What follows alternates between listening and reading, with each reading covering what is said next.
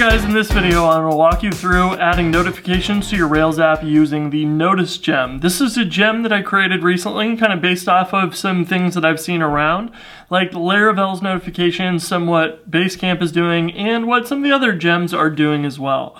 So Notice is really easy to add, but basically it's designed so that you create notification classes and you tell them all the different options that they're allowed to deliver with. So that comes down to things like databases, emails, Action Cable, WebSockets, Slack, Twilio, Vonage, SMS, anything you can imagine. You can build a delivery method for it and then add that to your notifications. So very simply, you'll want to bundle add notice to add it to your gem file. Then you can add the database model. This will generate an active record notification model for you and include the functionality from Notice and allow you to extend it and add things. Like if you want to make your notifications multi-tenant, you can do that, which is cool. And then you can go ahead and generate notifications. So I've got an application here with a notification created, and I wanted to walk you through the notification and how to use it. Now, first off, I want to talk about how to send notifications because this will inform some of the customization for you. First off, you got your class that is defined under app notifications. Ours is called new comment.rb. So inside of here, we have our class new comment, and you call it very similar to your action mailer emails. You say with, you give it some params. Those are available inside of your comment class as params. And then you can call deliver later. And the cool thing is you can either give it a single user or multiple users, and it will trigger background jobs to deliver all of those accordingly. Of course, if you want to deliver them immediately, you can call deliver instead of deliver later, and that will send them in line. Now, the class where you define your comment notification in this example is where all of the real magic is happening on how it gets routed. So first off, you add your delivery methods. The database one's a little bit special. Normally, you're going to be adding notifications to your database so that they can be rendered in the nav bar or on a special notifications page. Most of the time when you do them to your database, you also want to let the user know via email, SMS, Slack, maybe you want a browser notification. And it's as simple as saying deliver by and the name of your delivery method. So in this example, we could add Action Cable support by just saying deliver by Action Cable.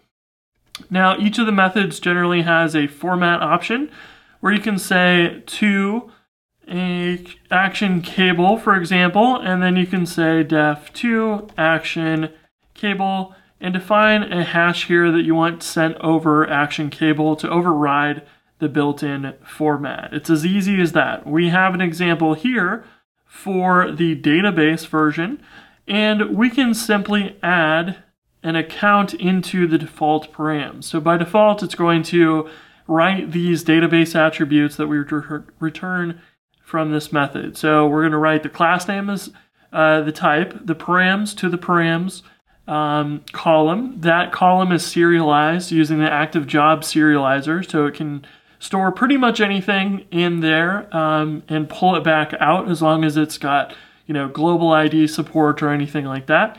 And then we can also add in something like this where we can add the account if you want to make your notifications multi-tenant and separate them out by tenants, which is pretty neat.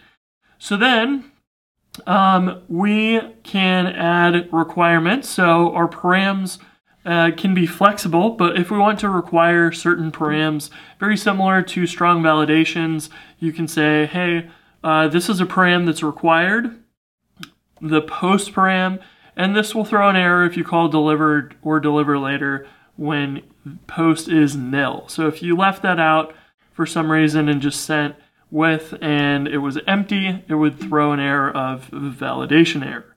Now, another cool thing is that you will pretty much always want a message and a URL for your notifications. So we built helpers in the example, and this helper here is using the I18N translation helper so that it can translate the string, and if you prepend your key with a period, it's going to look in the notifications dot notification name dot whatever your key is. So this would look for a translation called en.notifications.new comment, and this piece comes from the class name. It's converted to the underscored version, and then it would look for the message key. So this is really, really handy for scoping those out accordingly in your translation files.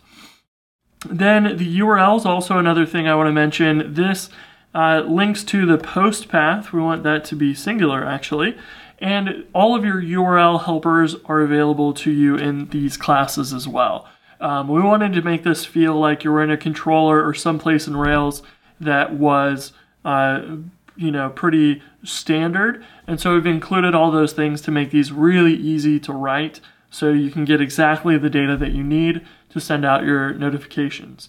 Now, all of this is important to say because your notification formats are different. If you're writing it to the database, you just want to store the stuff in there. But if you're sending an email, you need to generate a subject, a body. You might have other, CCs or other things. Maybe you want attachments or something. There's a lot of extra information that you might want in different cases. And so that's why we've made it easy to customize the formats for those. So all you have to do is dive into your application and call new comment and deliver a notification. So let's take a look at adding a notification in our application. So we've got a user model and we want to make sure that we have as many notifications as recipient on it, so that way our user can retrieve those notifications.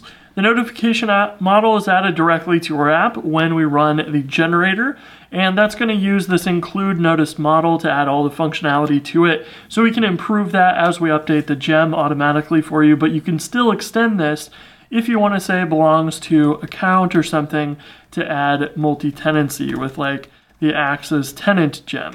So you could add this kind of stuff to your notification model and it's not going to affect how the gem works, which is great.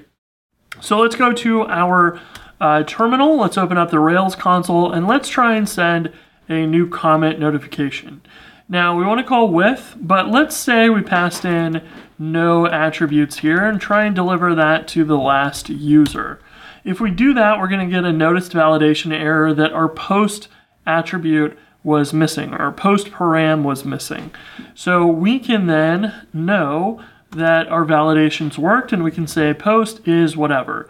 Now if you had a post model, could actually pass in an instance here of that. If it is serializable using global ID, it will be serialized and saved to the database, which is awesome. It makes this really, really easy to associate with a bunch of other models.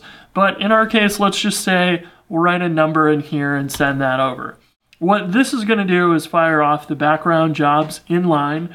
So you're going to see it performing and the active job stuff, but it's using perform now to run these. And it's going to insert that notification into the database. So now I want to render out those notifications, and we can do that by rendering the current user.notifications array.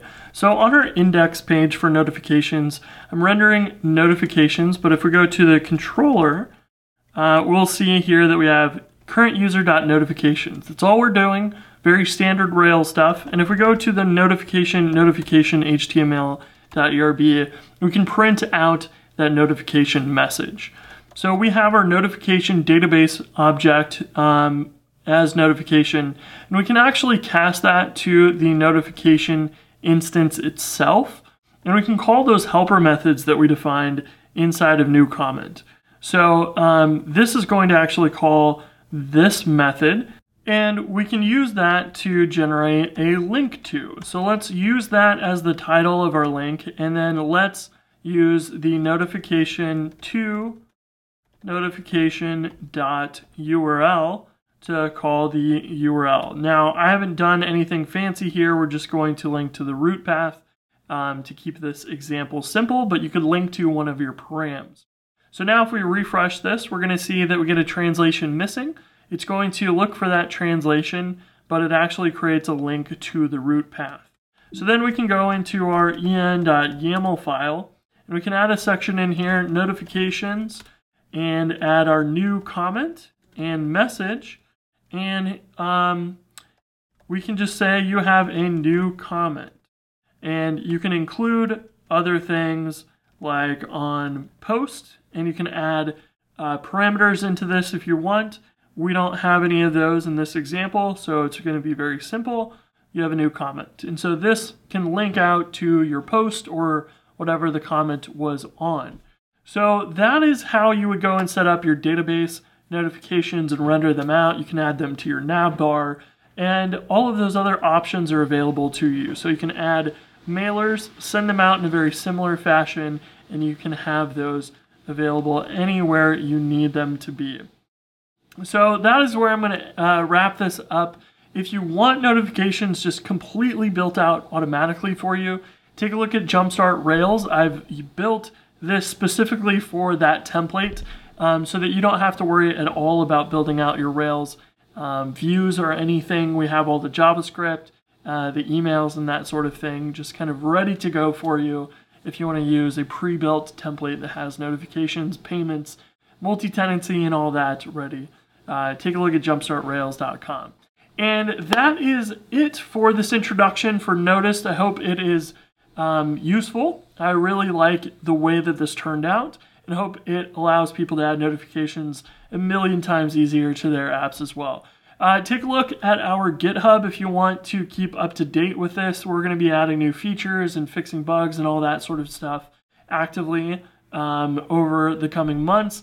And if you want to support it, go ahead and sponsor the project on GitHub. That'll allow me to put more effort and time into this stuff, and that way I can pay my bills and, you know, spend more time helping the community build awesome apps together. So thank you guys so much for watching. I hope you enjoyed it, and I will see you on the GitHub issues, I'm sure. See ya.